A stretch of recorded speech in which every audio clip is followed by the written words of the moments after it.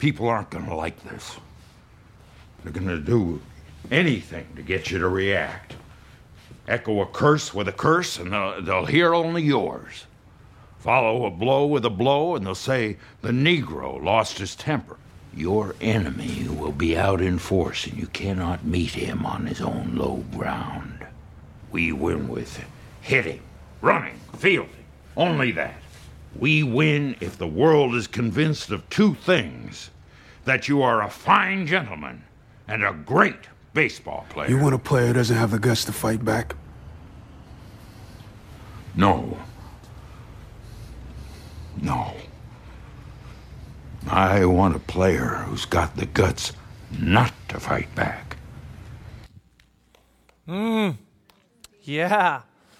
That was out of the movie 42, the story of Jackie Robinson, the very first African-American to step into the world of baseball here in our country. And that occurred during a time in our nation where the reality of the war of racism was being waged, not underground, not in the subtle corners, but right up front and unapologetically. It was a terrible time in our history, and Jackie Robinson was one of the great men that had to step forward into that fight and fight on a playing field where he would have to take on the weight of that. And in that beautiful speech in the movie, there is this moment where this guy's saying, listen, this is what's going to come your way. And even for us, I mean, the first time I saw that movie, and every time I've watched that scene since, when he says, they're going to say the Negro this and that, I want to get up. Like, I want to get up and punch someone, don't you? I want to get up and find someone, just hit him and go, don't you ever do that. Don't you ever say that. And you feel what must have been stirring in him. It's just this deep sense of like, hold on, are you saying that you want some weak guy who has to step into this war and not fight for himself? And I love the moment where this great perspective is given by the manager who says, no, I want a guy that's not going to fight for himself, but is going to fight for the greater war that's out there. We're not fighting for you, Jackie Robinson. We're fighting for everyone that you represent. And when you fight for everyone, then that sometimes, in fact, most often means that you don't fight what's right in front of you. You fight the war that you know is in the invisible spaces. See, our tendency as human beings across the board is to fight what's right in front of us, right? Whatever's coming right at us, we fight that. We jump in. If it's in front of us, it's oppressing us, it's taking from us what is ours, it is robbing us of our rights, it is an obstacle to our dreams, whatever it may be, we fight it because it's in our way and because it's taking from us what we want. And hear this grand call to say, we have so little vision for the greater war. Let us step into a bigger picture, Jackie Robinson. Let us be a greater man than you are describing. In the time of Christ, before and during his time on this planet, the people that were known as the people of God, the Jewish people, were waiting on a Messiah. They were waiting on a rescuer who would come, sent from God, to rescue them from the oppression under which they lived. And the oppression under which they lived was very real. It was right in front of them. It had been a number of huge empires that had occupied their land, and the latest version of those empires was the Roman Empire. In the time of Christ, they are under Roman occupation, and so the Messiah who's going to come is going to be sent of God to overthrow the nation that is occupying the people of God. And then from that time forward will reign on the throne of David, and forever and ever on planet Earth the Jewish people would live in peace under God's protection, in peace from the oppression of a nation that is holding them down. This was their great hope.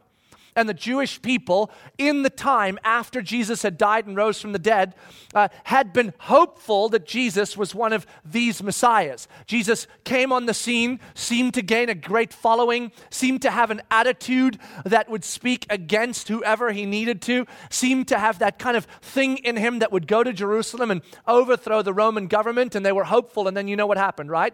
Jesus didn't overthrow the Roman government. In fact, the Roman government crucified Jesus. The corrupt Jewish leadership crucified Jesus. And so what ends up happening is that hopeful sense of a fighting Messiah who would come and conquer the nation over us diminished and disappeared. We are traveling through the book of Acts in the story of the early New Testament church, and we're traveling specifically with a guy named Paul. He's got a friend with him, Silas. They picked up Timothy in Galatia. They picked up Luke in Troas, right by the Aegean Sea. They're now in Macedonia. And what is Paul doing with Silas and his team? He is traveling around the known world to both Jews and Gentiles to say to them, Jesus, the one you thought was the Messiah, that you then thought was not the Messiah because he died, in fact, he is the Messiah, and I'm going to tell you why. And that's what we're following. We have followed Paul as he's traveled out of the known world of Israel into the region of Galatia, traveling into more and more Gentile territory, still kind of significant Jewish influence there until you get to the Aegean Sea. When you cross over the Aegean Sea, you've traveled 400 miles west of Galatia now. You are sitting in Troas. When you cross over into Macedonia, you cross over into pure Roman territory now, right?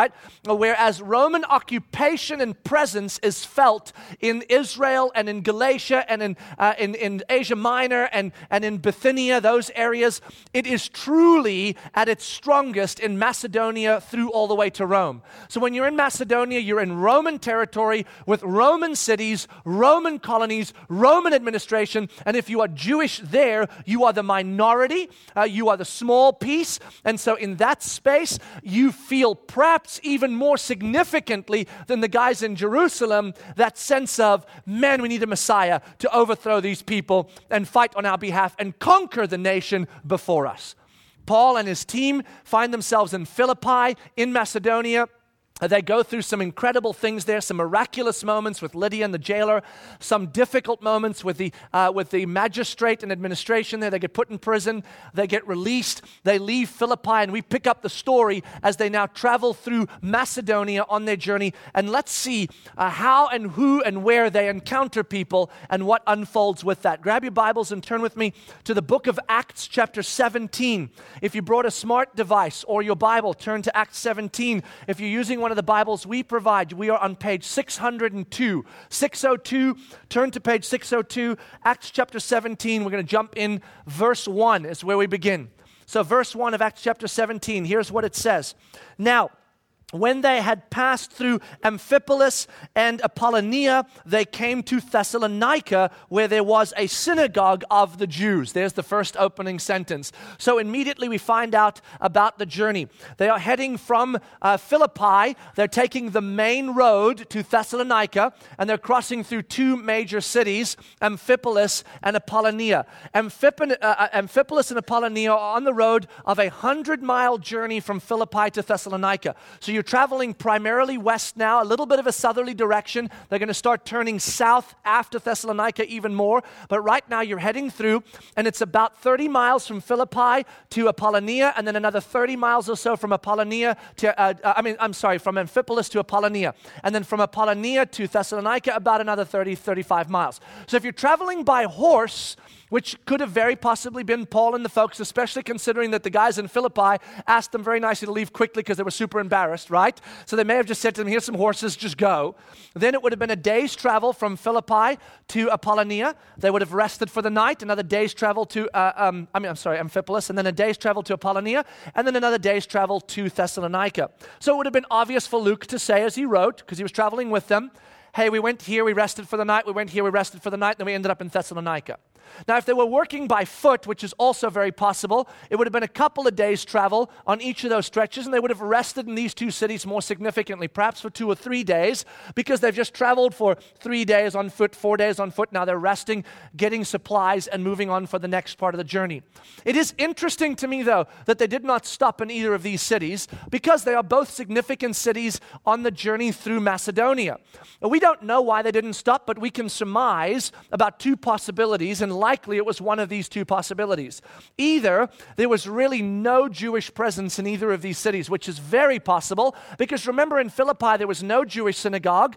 There was also no real Jewish presence. They found a bunch of women in a prayer meeting 1.5 miles outside the city. That was their Jewish presence. And Paul has a very particular strategy in bringing the gospel to bear in a space. He finds the Jewish people, He shares the gospel with them. Why? Because they have the rich history of the Old Testament that was the forefront foreknowledge of what was to come. And so really convincing a Jewish person of the reality of the Messiah of Jesus would have made sense because they already have the history. A Gentile would have had zero history, starting at -10. So if Paul had a Jewish audience, or at least Gentiles that understood the Jewish world because they'd served the God of the Jews, then he has a starting point for them to gain the knowledge to share with the other Gentiles. But in these two cities, there was apparently no Jewish presence because they didn't stop there at all. It's also possible that there may have been a Jewish presence, but that the Spirit of God said to Paul, don't stop here, keep moving on. Why? Because we know Paul's constant ongoing reality is this. He is on mission, carrying the gospel into every place he can, and when the Spirit tells him to keep his mouth shut or move on, he does. See, we live in the opposite world, don't we? We sit around and wait, doing very little, until the Spirit actually tells us to do something, and then we think about it, right? I mean, isn't that how we roll? So, I mean, certainly how I roll a lot, go into the big, bad world out there, and I'm like, oh, Spirit of God, tell me by writing on the wall when you want me to share with my coworkers about you, because it's super embarrassing and crazy, right? And so, Paul really runs the opposite story. He just goes, carrying the gospel, regardless of consequence, and every now and then God says, not now, not here. And if we started following suit, that would have a dramatic shaping even in the lives that we get to live and are invited into. So Paul ends up in Thessalonica.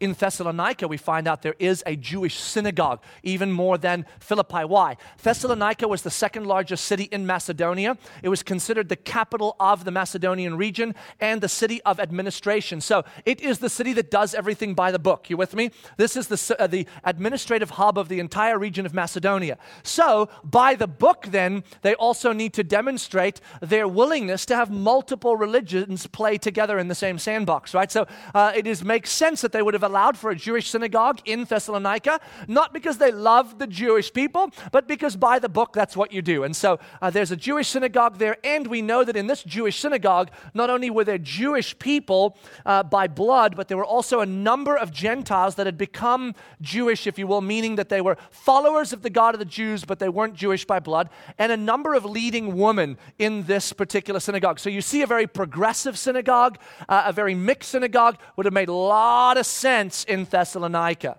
Okay, that's the environment Paul steps into. Let's see what he does in that environment. Take a look. It says this, and Paul went in, as was his custom, this is to the synagogue, and on 3 Sabbath days, he reasoned with them from the Scriptures, explaining and proving that it was necessary for Christ to suffer and to rise from the dead, and saying, this Jesus, whom I proclaim to you, is the Christ. So you're already sensing why he's saying that, right? It's making sense, isn't it? Because you know the environment he's walked into.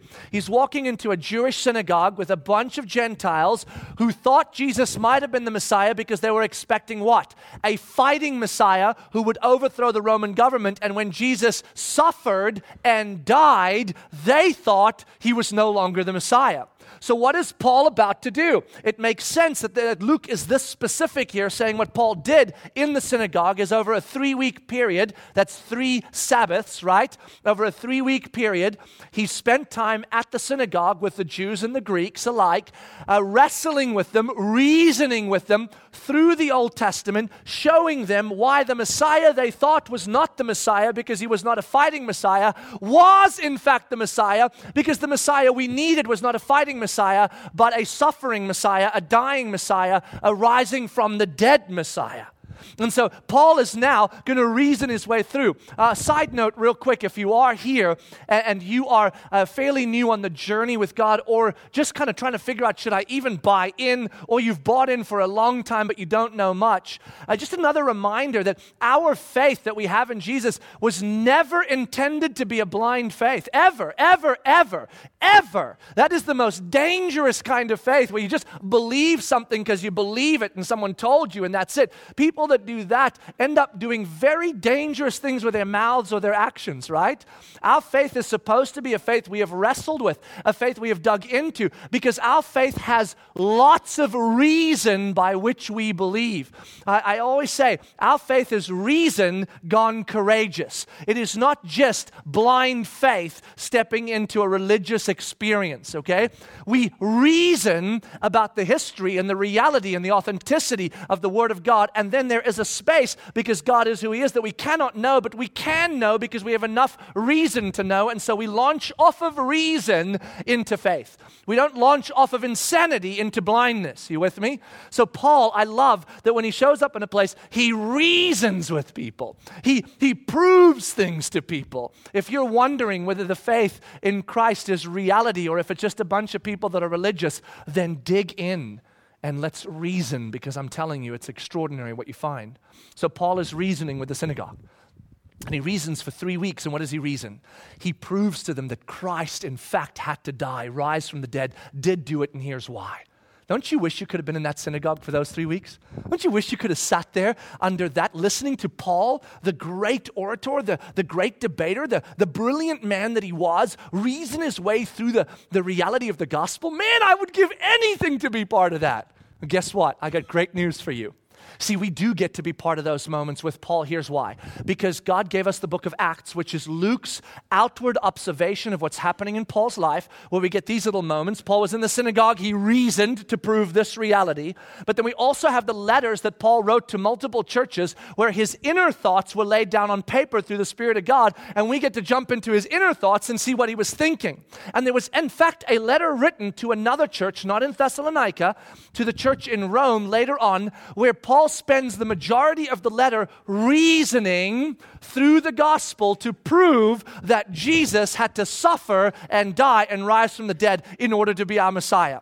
So here's what we're going to do for a brief moment in this story. We're going to go into the book of Romans. We're going to bounce through that puppy, and we're going to pretend just for a moment that we're sitting in Thessalonica in that beautiful synagogue, and it is very possible that the very sequence of logic that Paul would have taken writing to the church in Rome is the same sequence of logic that he would have unpacked for the church in Thessalonica. Well, not even the church yet, the synagogue in Thessalonica. So we're going to listen into Paul's mind as he unpacks the reality of the gospel in a reasonable sense to prove why Christ had to suffer and die, and pretend that we are not reading the book of Romans, but we are listening into Paul in the beautiful space of Thessalonica. Turn with me to the book of Romans, chapter 1. It's going to be on page 610, just a few pages further on. It's the very next book in the Bible. Romans chapter 1, if you're using one of your smart devices or own Bible, and if you're using our Bibles, page 610.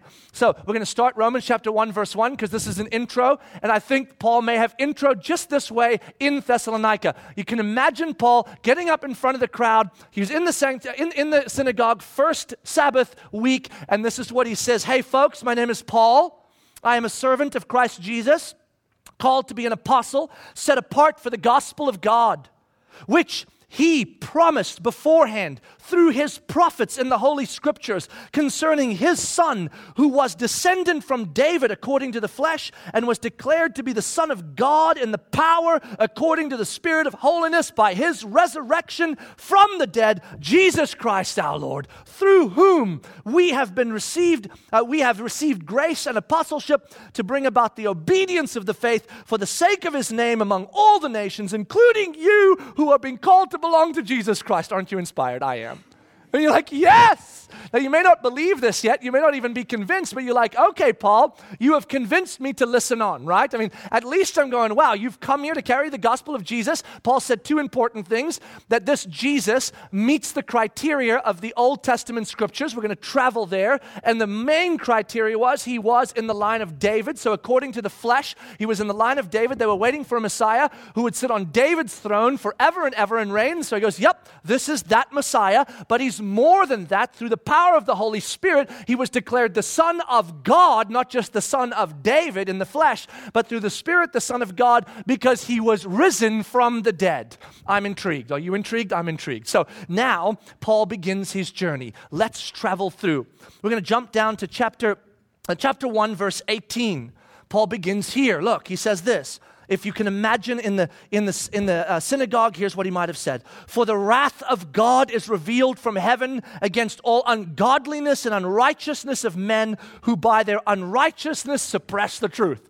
Oh, big amens in the synagogue, right? Amen, amen. Why? Because Paul's talking about those folks out there, right? We're in Thessalonica, those Gentile crazies who have suppressed the truth of God, and God's wrath is against them. I mean, preach it, Paul. I love that story. And thank goodness we have the law. Thank goodness we're good. Thank goodness we're the people of God, right? And you Greeks that are with us, are well done for making the transition into the doors here, because if you were still out there, that's who you are. God's wrath against you, right? So right as we're getting there, and Paul's beginning to say, look, we all know that out there in the ungodly behavior that occurs, God's wrath is poured against them, and you're thinking, how is God going to bring the Messiah in to rescue us from them, right? Us from them. And look what Paul does next. Chapter 2, verse 1. Therefore you have no excuse, O man, every one of you who judges, for in passing judgment one on another, you condemn yourselves because you, the judge, practice the very same things. No amens on this one, right? No amens. Now you're scratching your head. Did he just say what I think he just said? Did he just say what I think he just said? You can see some lady leaning over to her husband and going, we need to leave. This guy's crazy, right? So here's that moment where Paul just said, hey folks, God's wrath is poured against the ungodliness of humanity out there, but guess what? We are without excuse too, because God's wrath is poured out against the ungodliness that happens in here. We behave correctly. That's not what I'm talking about. I'm going to get there in a second, right? Paul's wrestling with us now and going, in here, there is a reality we do not understand. He's moving us toward why we need a suffering Messiah, why we need a dying Messiah, why we need a risen Messiah, okay? Take a look where he takes us now. He gives us the proof right here, chapter 2, verse 12. For all who have sinned without the law will also perish without the law, and all who have sinned under the law will be judged by the law. You see what he's doing? He's equalizing the playing field. We don't have an angry God, we have a just God.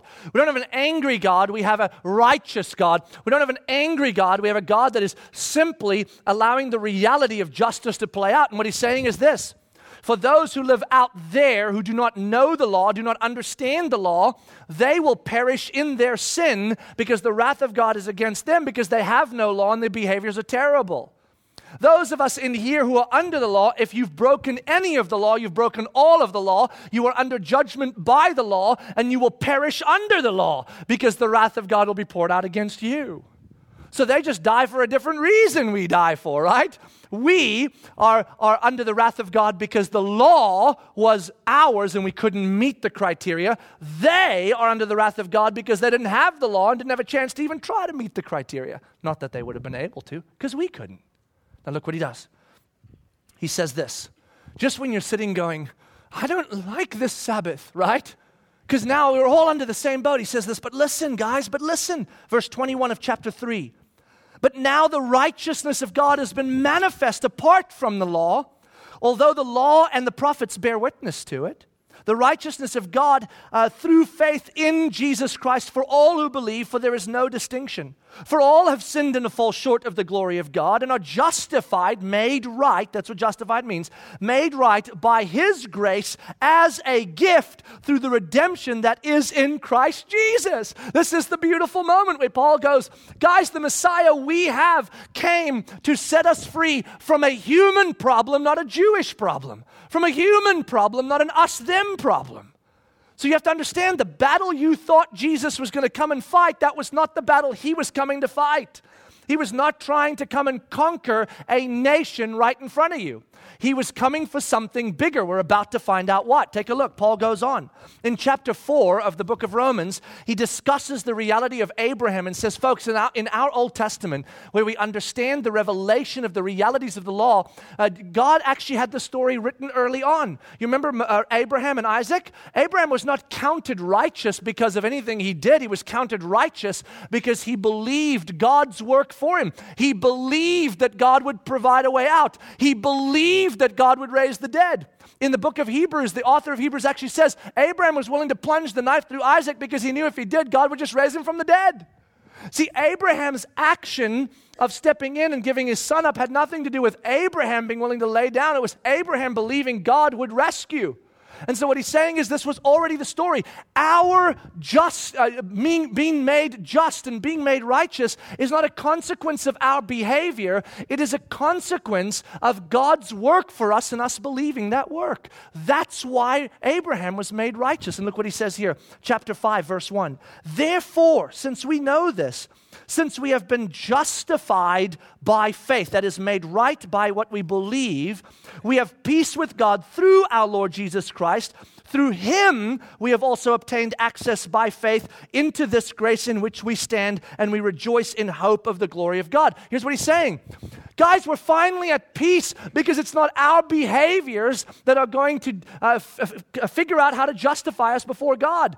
We are free because it's not about what we do or don't do, what they do or don't do. It's about what we know about our Messiah and what he has done for us. So we are justified through Christ and therefore at peace with God because he did the work for us. Now look what he does.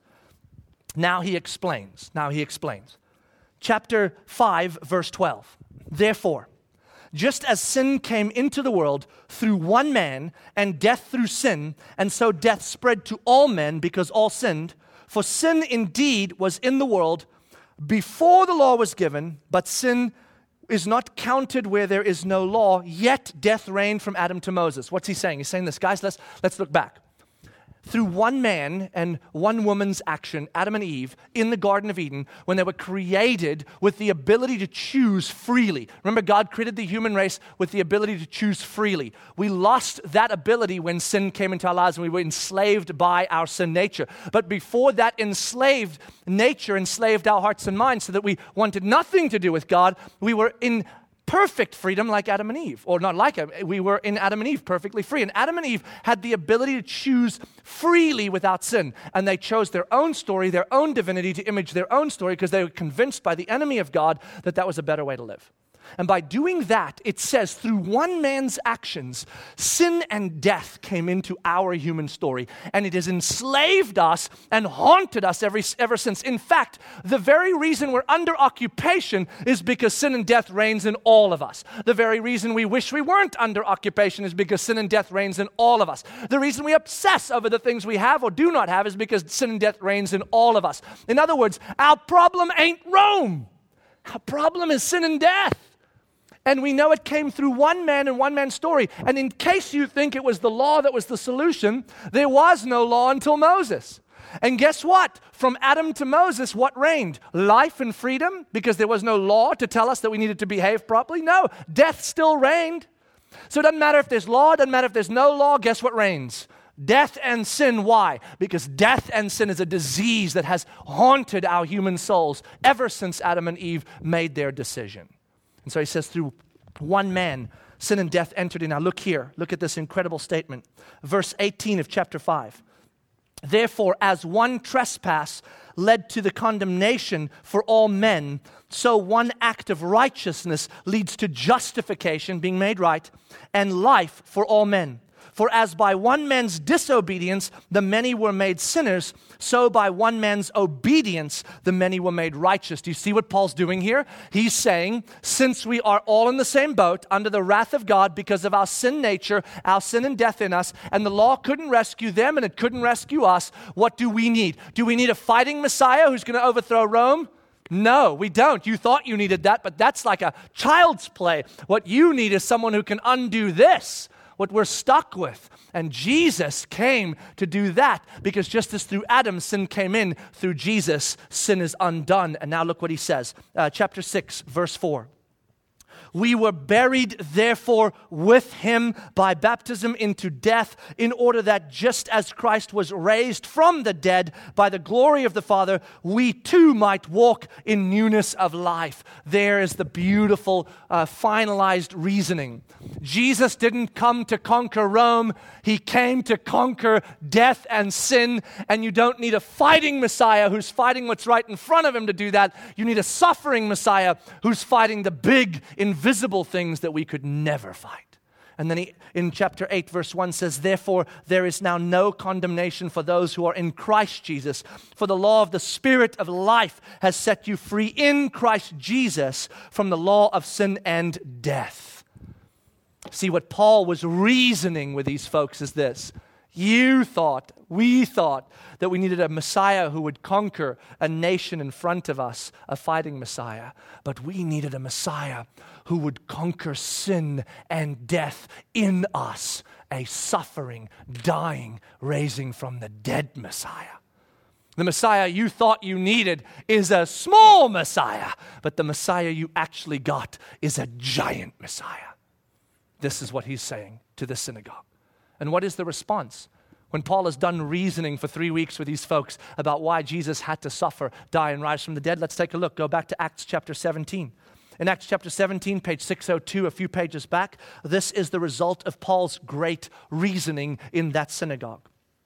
Chapter 17, verse 4.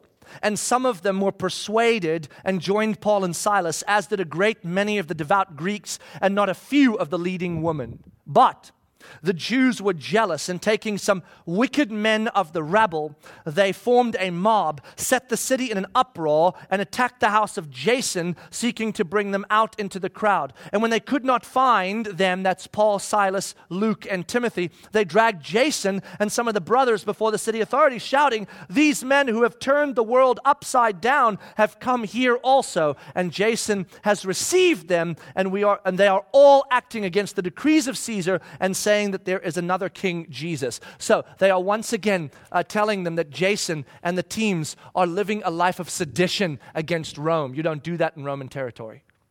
What is one of the results of this great reasoning of the gospel? Well, it ends up creating offense to a number of the Jewish leadership in the synagogue, and that offense produces hostility, and that hostility is acted upon against those preaching the gospel. Folks, listen to me. You'll see it throughout the book of Acts and onward. Every time the gospel is carried into an environment, one of the results is going to be people that are offended turn hostile and fight those carrying the gospel. Why? Because the first encounter you have with the gospel, the first encounter I have with the gospel, is where the gospel confronts the life I'm trying to build for myself. And what do we humans do all the time? We immediately fight what's right in front of us. Anything standing in the way of what we dream, we want, we desire, we fight that. And so your first reaction often to the gospel is a reaction of hostility. And so do not be surprised if you're going to live on mission carrying the gospel, that when you bring the gospel to bear on the people's lives around you, it's not always going to be warm and fuzzy. It is often going to produce an offense, which will produce hostility toward the messenger of the gospel, because they are hostile toward the God of the gospel, because he is asking them for more than they're willing to give. And just so we're clear, before we start jumping like the Jewish people and judging them out there, yeah, I carried the gospel once and someone persecuted me. You're right, Renault. Amen. Let me tell you something else, a little secret. Anytime the gospel confronts something in you and I that we're trying to hold on to, if we do not drop that, we will slowly move toward offense, frustration, and hostility toward God. Is there that thing you really want, that job you're in that you want to get out of? God hasn't moved you, has he? It's been like a month. Seriously, what's his problem? Maybe a year, maybe 5. God help us. Are you in that relationship with that person God gave you? Soulmate? Not so much soulmate anymore, are they? Turns out that way. Isn't that funny? And now suddenly you're like, why me? Why do I have to bear this cross of that insane human being? Did he give you a bunch of kids that were supposed to produce significance and wonder in you, and the kids turned out to be misbehaving little monsters? Funny how that works, isn't it? And now you're like, oh God, I can't bear it. Are there things you dream about that it just seems like God's not producing well in your life? And so you've been begging and pleading, but God's not responding. What happens in us? Do you feel it? We start becoming frustrated with God at first. Oh, God. Then we convince ourselves he's trying to teach us a lesson. So as soon as we learn it, then he'll give us what we want. And then when he doesn't do that, then there's a hostility in us toward God. See, all of us in our humanity deal with this reality that when the gospel confronts us and our stuff and asks us, hey, trust God's story, not your own, our first response is a little hostility toward God. We all live there. Whenever you feel frustrated with God, hostile, angry, because you don't have what you deserve, can I just challenge you as I am challenged? I guarantee you, somewhere you're living for something that you think you deserve. Because anytime we live exclusively for the redemptive purposes of God, we're never hostile toward God, because we can't be, because we're living for his kingdom and his purposes. We are only hostile toward God when he's asking us to lay down something that we think we deserve. or live in something that's hard for us when we're supposed to have it easy.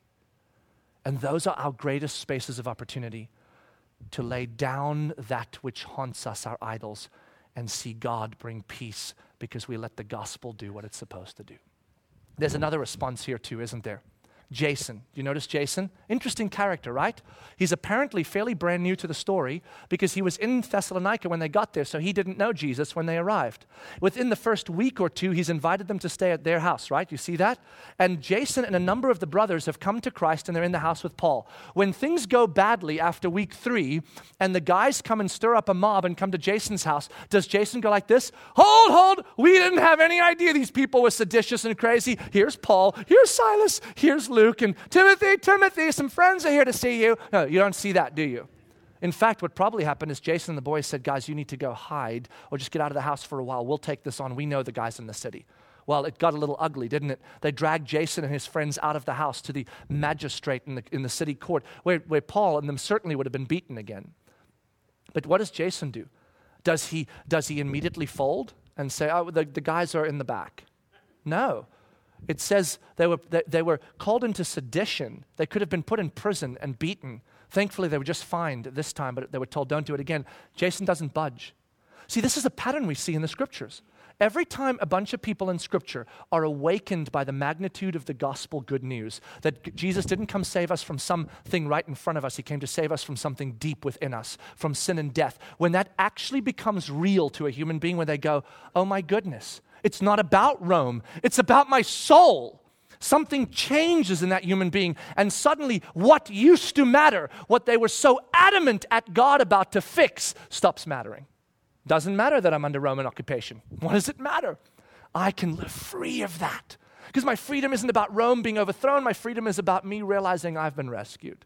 And you see these uncommon, fearless, wondrous lives being lived out. Lydia just threw her business on the ground and said, Jesus, do whatever you want. The jailer threw his reputation as a Roman soldier on the ground. Paul, who was trying to be the Pharisee of Pharisees, threw that away for the gospel. And now Jason goes, if you need to arrest me, that's fine. I'm not telling you where Paul is. Because you see, it no longer matters, the Roman government. What matters is my soul has been rescued, and I just saw that this week, and that's mind-blowing. So what Paul is doing here is that he's saying after we have reasoned that Christ needed to be a suffering, dying, raising from the dead Messiah to rescue what was much deeper in us than we thought, much bigger in us than what was right in front of us, then he's saying this, when we grasp the magnitude of that gospel, it produces in us lives that turn into fearless, daring, uncommon lives that then turn the world upside down. We love when we should hate. We serve when we should take. We submit when we should take authority. We rest when we should fight. We're sensitive to what is most important to the kingdom of God instead of most important to us.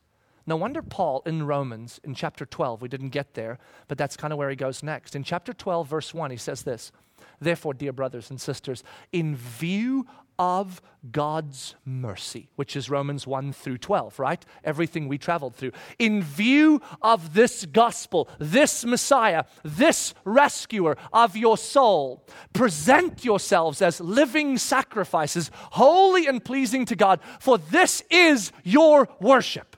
You don't worship by singing in a church with a bunch of other people. That's an expression of worship. You worship by saying, God, not my story, but yours. This is the Jackie Robinson speech. This is our great manager coming to us, Paul, in the power of the Holy Spirit saying, folks, listen up. Stop fighting for what you deserve. Stop fighting for what you want. We're saying, are you saying we've got to be weak and stand by and have people walk all over us?